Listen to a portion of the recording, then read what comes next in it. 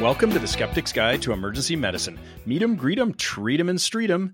Today's date is February 11th, 2024, and I'm your skeptical host, Ken Milne. The title of today's podcast is DAShED, Diagnosing Acute Aortic Syndrome in the Emergency Department. And our guest skeptic is Dr. Nirdosh Kumar, and he is an emergency medicine specialist at the Aga Khan University Hospital in Karachi, Pakistan. Welcome to the SGEM, Nirdosh.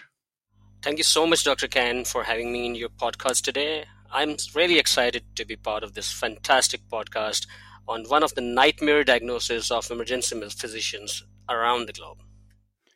Well, you are the first and therefore the best person we've ever had on the SGEM as a guest skeptic from Pakistan. I think this is really exciting for me. Yeah, equally exciting for me as well. Well, perhaps you could tell the SGEMers a little bit about yourself and your interest in FOAMed and how we actually met. Absolutely. Dr. Ken, so my interest in FOAMed evolved when I was in the second year of my residency at Aga Khan University Hospital, Karachi, Pakistan, when I got to read a few of the very famous emergency medicine blogs like EMCRIT, RebelM, emdocs.net, etc. Since then, I have been one of the admirers of the FOAMed and been closely following EM legends like yourself on social media, and that's how I got to connect with you on last month on X. Moreover, if I tell the audience about myself regarding my interest in FOAMed, what I have done myself regarding the FOAMed. So I joined SLEM series, that's the Specialized Lectures in Emergency Medicine, in last year of my residency, and that was the chief residency. I was the chief resident in my residency program as well. So I joined the SLEM lecture series that was founded by my program director. His name is Dr. Shahan Waeed, and I have been hosting different global experts in emergency medicine regarding different academic projects. And those different global experts, these include Dr. Scott Wingard, Amal Mathu, Dr. Rezai, Salim Rezai, and so many. Isn't it wonderful how we have this supportive community around the world who want to share what they're doing, share their experience, and try to make the world a better place when it comes to emergency medicine.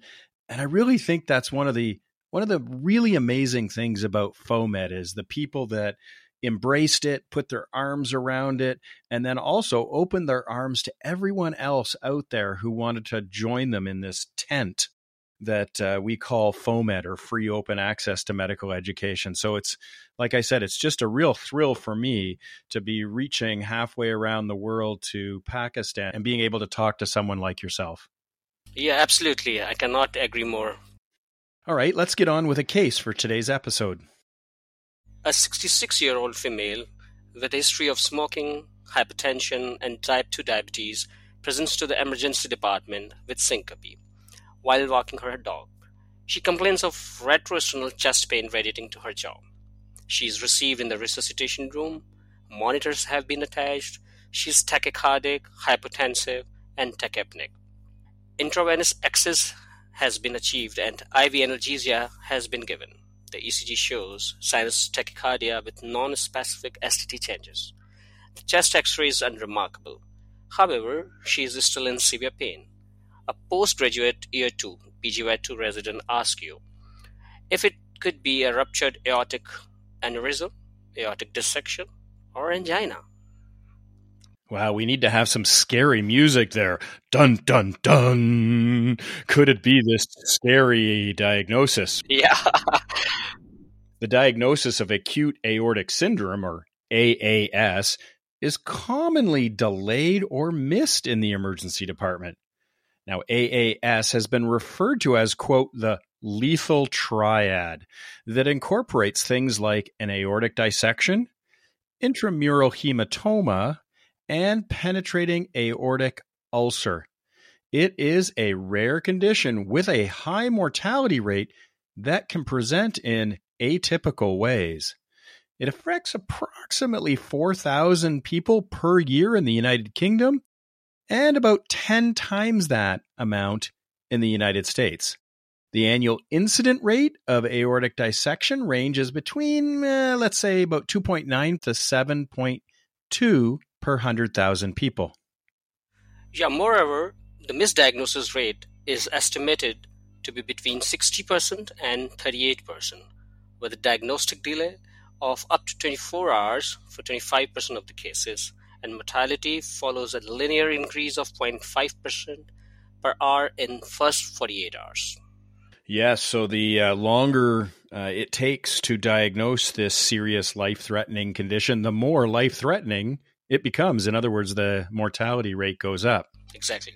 Now, there was a retrospective observational study from a Canadian superstar researcher, Dr. Robert Ohl, and it was published in the Canadian Journal of Emergency Medicine just this last year. This study found that between 2003 and 2018, so over a 15-year period, there were about 1,300 cases of AAS in Ontario. Now, it's reported an overall incidence annually of about 0.61 per 100,000 people, which is much lower than the previous reported rates. The study also highlighted the significant mortality rate associated with AAS, with a one-year mortality rate decreasing from about 50% down to 29%, and an ED mortality at about 15%. When we look specifically at a traumatic chest pain presentations to the ED, the estimated incidence of AAS is 1 in 980. It can be like looking for a needle in a haystack of chest pain patients in the ED. The gold standard for diagnosing AAS is to perform a CT aorta angiogram. However, scanning every chest pain patient would have a very low diagnostic yield and expose many patients to the unnecessary ionizing radiation and end up being very costly, specifically for the patients from the low middle income countries. It would be great if there was a validated clinical decision tool to help clinicians to be more selective in using CTA to diagnose AAS. Some clinical decision tools have been devised and tested, though, for diagnosing AAS. The Aortic Dissection Detection Risk Score, or ADRS, is one of those CDTs that has been derived and tested. 4 studies with methodologic limitations were included in a systematic review and meta-analysis of ADDRS and published in Academic Emergency Medicine in 2020. The authors concluded that patients with ADDRS score of less than or equal to 1, with a D-dimer less than 500, have high sensitivities for ruling out this scary condition AAS. However, it's unclear if it's a good enough for clinicians to use, better than clinical gestalt, and an impact analysis has not been done to determine would this lead to fewer CTAs and D-dimers being performed?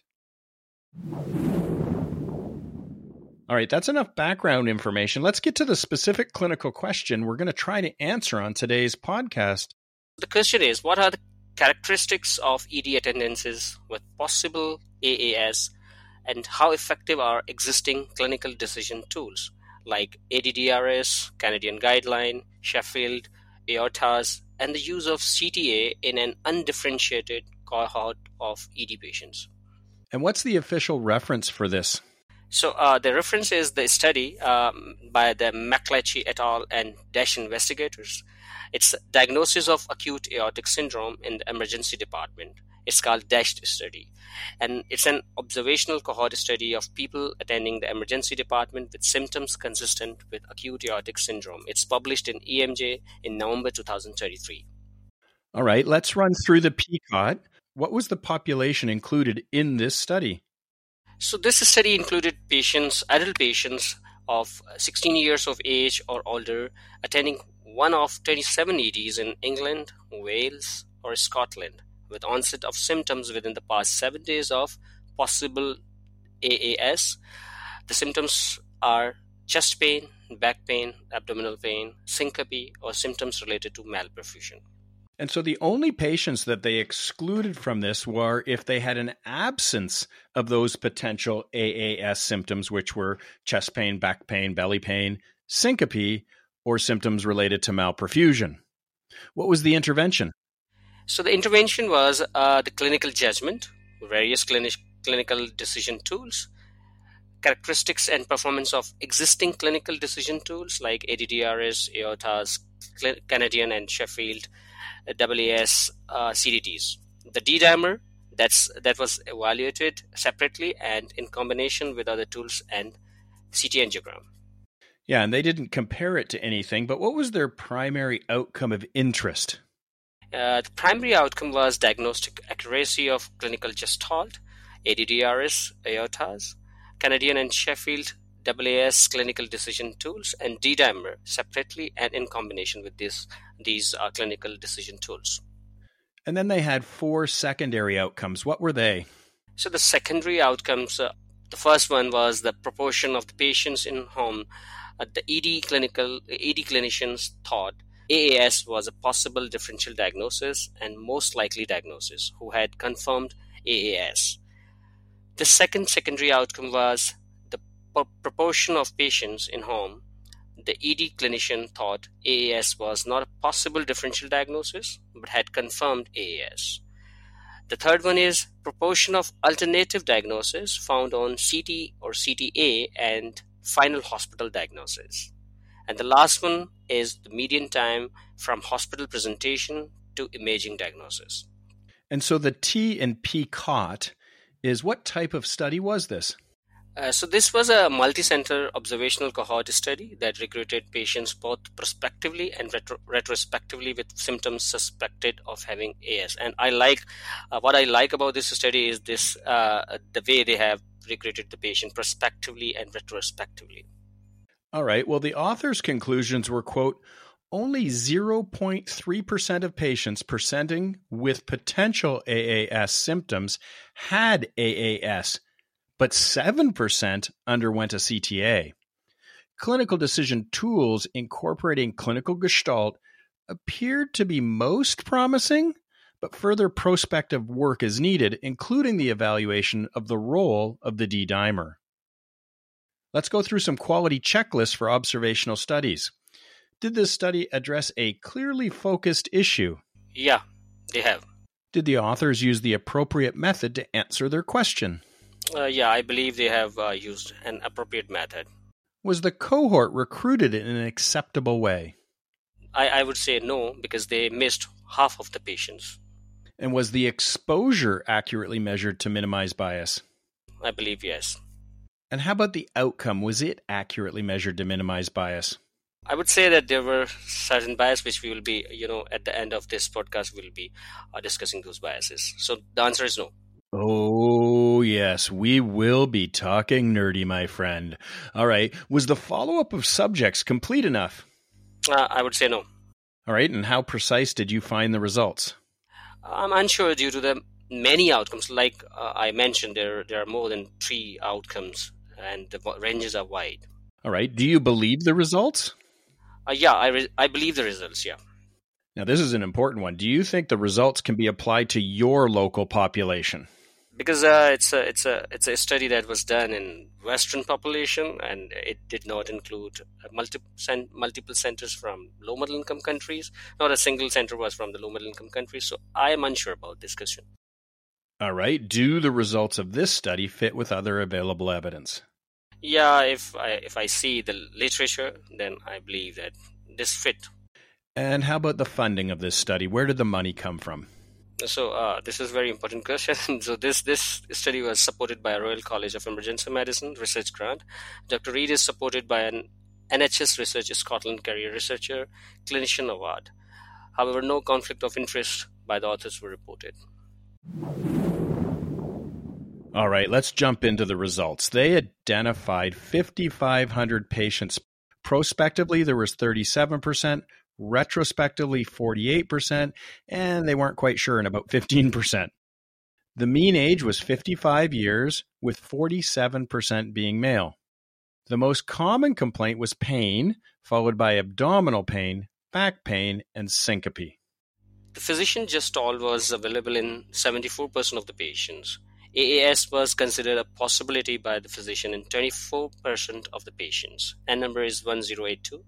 A D-dimer was performed 13% of the time, with 40% being elevated. A CT scan was performed in 10% of the cases, with 78% being CTAs.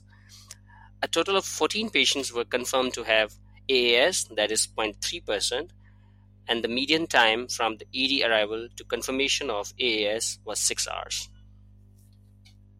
And 33% of the patients who had a CT scan were diagnosed with an alternative aortic pathology. This included 4 ruptured thoracic aortic aneurysms, 5 ruptured AAAs, or those are abdominal aortic aneurysms, 21 non-ruptured thoracic or aortic aneurysms, and 3 previously known stable aortic dissections or intramural hematomas or penetrating ulcers. How about the key result?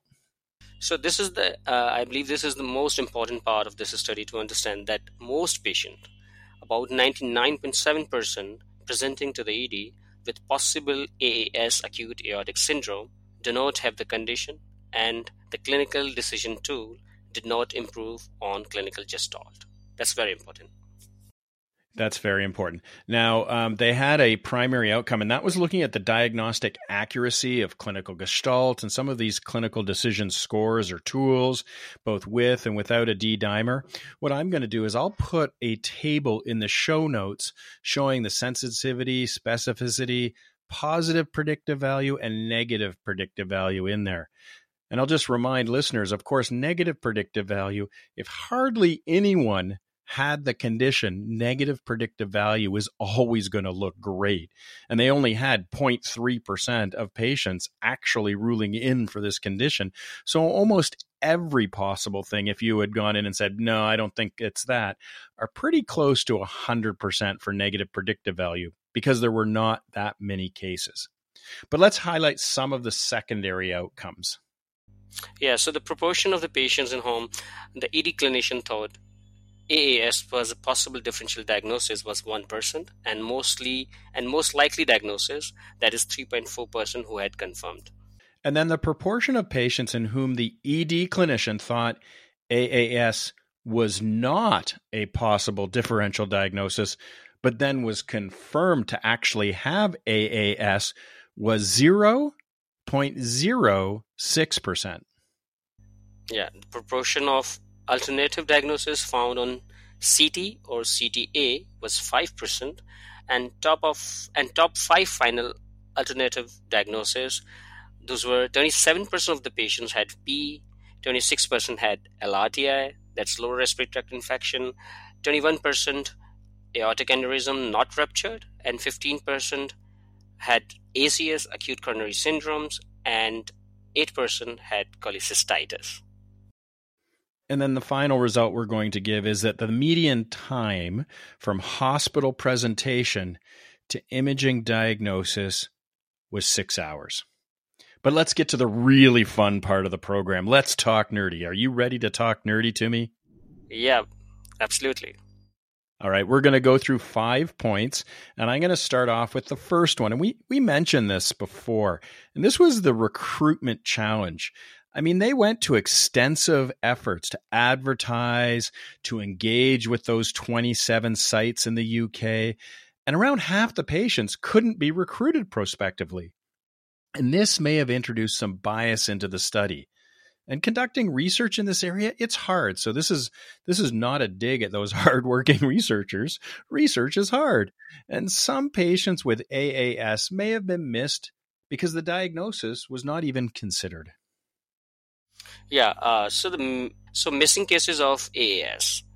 It's possible that there were missed cases of AAS as 90 participants did not undergo CT angiogram. So there is a possibility that those 90 participants, among those participants, there were a few patients who had AAS, and the study focused on patients being primarily investigated for pulmonary embolism, which may have a higher prevalence of AAS.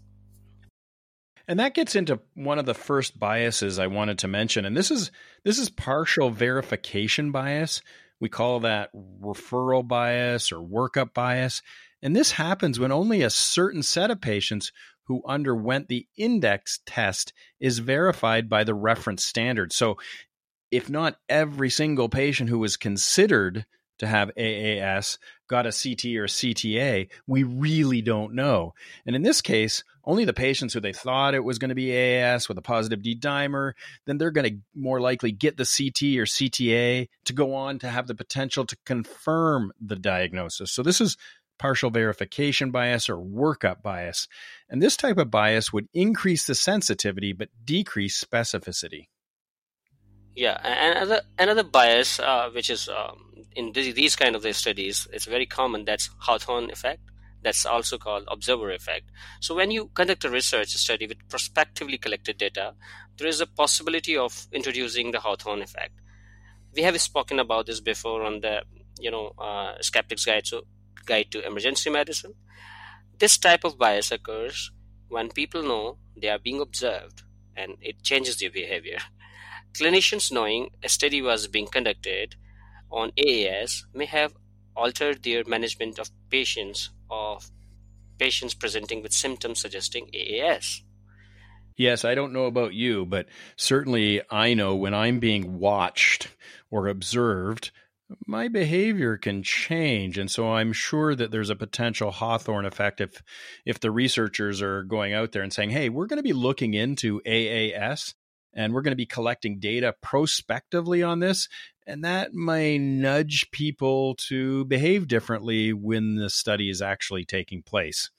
Do you get affected by being watched when you work? Yeah, I'm no more a resident, so I would say this is not a bias that would affect me. All right. And the fifth and final point was differential verification bias, or this is called the double gold standard. This occurs when the test result influences the choice of the reference standard. So a positive index test gets the immediate gold standard, where patients with a negative index test gets clinical follow-up for this disease. So you can see that if they thought it was that, got a D-dimer, boom, they're going to go off and get the CT-CTA because they're thinking about this. But let's say the D-dimer is not greater than 500, and so they're not going to continue down this path, and they don't do the CTA, and so they have to just follow these people clinically and see what happens. And so this type of double gold standard bias, it can raise or lower sensitivity and specificity. And so if you want to take a deeper dive into these forms of diagnostic testing bias and the direction that they can, these biases can push diagnostic tests, you can go to that paper that I'm always talking about. Et al. In Academic Emergency Medicine in 2013. It's one of my favorite things to scream out. All right, so can you comment on the author's conclusions and compare them to the SGEM's conclusions? So I believe that, Ken, you will agree with me that we generally agree with the author's conclusion. So whenever we talk about AAS, acute aortic syndromes, nothing makes sense. Yeah, it can be hard to make sense of it, and it can be a difficult diagnosis to make for sure. And that leads us right into the bottom line. What is the SGEM bottom line? So it's very important for the audience. So I will kind of, reinforce it, that it remains challenging to diagnose AAS based on clinical GESTOD alone, but clinical decision tools are not yet ready for prime time. Yeah, wouldn't it be great if we had some little tool that was super simple, or if it was a little bit more complicated, we'd get one of those little apps with MD Calc or something like that. But wouldn't it be great if, we had perfect clinical gestalt, which none of us do, or we had a clinical decision tool that has been shown and demonstrated to be better than our clinical judgment. And we just don't have that. And this rare diagnosis, which is life-threatening and can present in atypical ways, it remains a challenge to figure out. So I know that you presented a case to start with, and the resident, the PGY2, asked you a question, which makes the alarm go, oh, geez, maybe I should be thinking about AAS. So how did you resolve this case? Okay, so the nurse administers some fentanyl for pain control while you perform a point of care ultrasound. The exam is equivocal while your clinical gestalt suggests an AAS. So you tell the resident to order a CTA, and the scan reveals an aortic dissection of the thoracic aorta. You call cardiothoracic surgeon and the vascular surgeon, and the patient is rushed to operation room for the surgical repair. However, I would like to add that this is not, true in real cases. So you take a lot of time to diagnose these patients because you never think the acute aortic syndrome as your first diagnosis when any patient is coming up with the back pain or chest pain. So in my part of the world, most of the time is acute coronary syndrome. So only a few of the physicians who have very bad experience with the acute aortic syndromes, only they will think about this as a first diagnosis in any patient who comes up with any chest pain, abdominal pain, or the back pain. Yeah, that's the thing with common things. They tend to be common. And so we think of them more often because, well, they're common. And these rare conditions are, by definition, rare. And the other part of that is you said, it wouldn't happen this fast. And this case, this study says that, the time is about 6 hours. So yeah, you're going to be down your diagnostic algorithm that you're using, your clinical approach or your management to these patients. And you're going to be thinking things like ACS or acute coronary syndrome much sooner than you're thinking of an aortic aneurysm syndrome. And so there is going to be a time. But then I think once you have identified it, I think that the surgical colleagues are quite rapid in going, oh yeah, we got to get on this quickly. And they come quite quickly and help us out in the emergency department with these serious conditions, these serious clinical cases. Yeah, Ken, but I just want to add here that, as we discussed in our discussion here, that the mortality increases 0.5% every year for the first 24 hours. So, it takes 6 hours. The median time is 6 hours to diagnose acute aortic syndrome. So you can imagine about the mortality of that patient who is in the ED. And it's very difficult because the patient becomes, sometimes the patient becomes so critically ill that these patients are not even shiftable and even movable. And I've never been to Pakistan, but I hope to come someday. But I can comment on my rural sites where I work. And this is going to take some time because sometimes we don't have a CT scanner. Yeah. If we do have a CT scanner, it's not available 24/7. And we certainly don't have a cardiothoracic or vascular surgeon in-house. And so we are going to have to transfer these patients to a higher level of care. And all of that takes time, and time can lead to an associated increased mortality.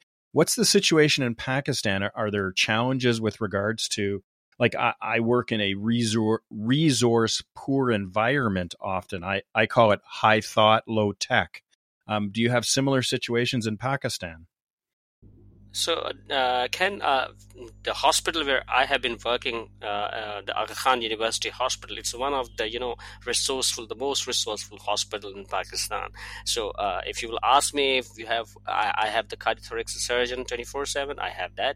So, if I get this patient with acute aortic syndrome and I give a rush call to the cardiothoracic surgeon, the vascular surgeon, they will be in the operating room within, minutes.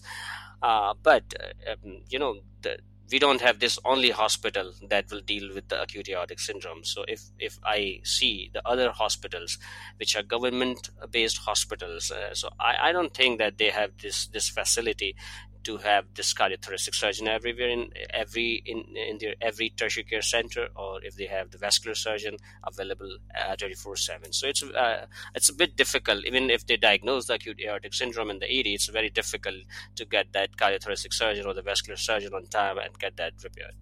Isn't that interesting? So where you work on a regular basis, you have more access to care. And where I work in Canada, I have less access to care. That's why I'm always saying it all depends how you're going to take the clinical information, because the research is what it is. How are you going to take that clinical information and apply it to your local clinical practice? Exactly. I just want to quote one of my teachers, one of my great teachers. His name is Dr. Nurbeg. So whenever we discuss about this low middle income countries and the high middle income, high resource countries, so every time when I quote that Pakistan is one of the low middle income countries, he kind of correct me that wherever I am working, that is Aga Khan University Hospital, this doesn't come in low middle income setting, low resource setting, because I have all the resources which are available in Canada or US. So if you will take me, then I have been working like in one of the most resourceful hospital. So it's not a low resource setting. So it depends on the setting. It doesn't depend on the country. I would say it depends on the setting wherever we are receiving these patients. Absolutely, yeah. So it's less country dependent and more specific to what do you have, what resources do you have where you work. And some high income countries will have low resources, like in rural or remote areas, and some in low to middle income countries. If you're in the large urban areas with an academic setting, you might have very, very robust services there. Exactly. All right. So how are you going to clinically apply this study? So while incorporating clinical gestalt and a D-dimer into a clinical decision tool shows promise, further research is needed to evaluate whether it can reduce the risk of delayed or misdiagnosis of acute aortic syndrome compared to clinical gestalt alone. And so how would you have a conversation at the patient's bedside? Because this person is having chest pain and they may, it turned out that they're having an aortic syndrome. So what would you say at the bedside? So this is one of the difficult part where it's very difficult to tell your patients what is AAS, because they don't have this commonly. So in my clinical judgment, I would tell them that probably your symptoms may be due to the condition called acute aortic syndrome, and I will translate it in a very local kind of language and local jargon, and I will say that AAS is a rare but life-threatening condition. Probably I would use a paper and a pen, and I will make a diagram and let them know about it. And moreover, I would add that we are sending you for a CT scan to find out if you do have this condition. We will be calling the surgeons who can fix this problem. That's great. I like the fact that you're not going to just speak in doctor terms. You're going to speak to them in something that they can be more likely to comprehend, and getting out visual things, visual aids, and drawing something for them as well. So I thought that was really good. Yeah. All right, it's time for the Keener contest. Last week's winner was Peter Johansson, an advanced care paramedic from Vancouver, BC. He knew the active ingredient in EDRF is nitric oxide. What's the question this week? Okay, so this is one of the questions from my area of interest. So the question is, who was the pioneer of the first handheld direct laryngoscope with the light source and the battery power within the handle? So this could be a simple question like, who was the pioneer of the first handheld direct laryngoscope? Yeah, so this would be a battery-operated one because it has a light on the end of the actual laryngoscope. Exactly. And so it has this light source. It's battery-powered. It's not plugged into a wall. It doesn't have a cable. It's wireless, shall we say. Yeah. And so if you know the answer to this question, then send an email to the SGEM@gmail.com with Keener in the subject line. The first correct answer will receive a cool skeptical prize. There are some other FOAMed resources out on the DASH study, and I'll put some links in the show note. But I really want to thank you.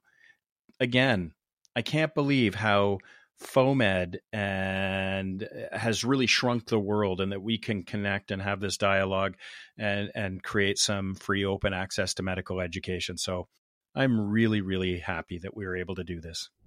Thank you so much, Dr. Khan, once again for having me. And, it was my pleasure to be a part of Skeptic's Guide to Emergency Medicine. I have been, keen follower of your teachings and, your articles, and the way you critically appraise the literature the medical literature that's available on the internet. So that's very helpful whenever we have questions on the floor. So the books cannot answer all the questions which we see or which we face on the floor. However, these format blogs, websites, they are so helpful that they give us a direction to follow. So I again want to thank you a lot, not just for this podcast, but for creating the Skeptic's Guide to Emergency Medicine and promoting the skepticism. Well, welcome to the Nerd Zone, my friend. You have one last responsibility, and that is to read the SGEM tagline. Remember to be skeptical of anything you learn, even if you heard it on the Skeptic's Guide to Emergency Medicine. Talk to everyone next time.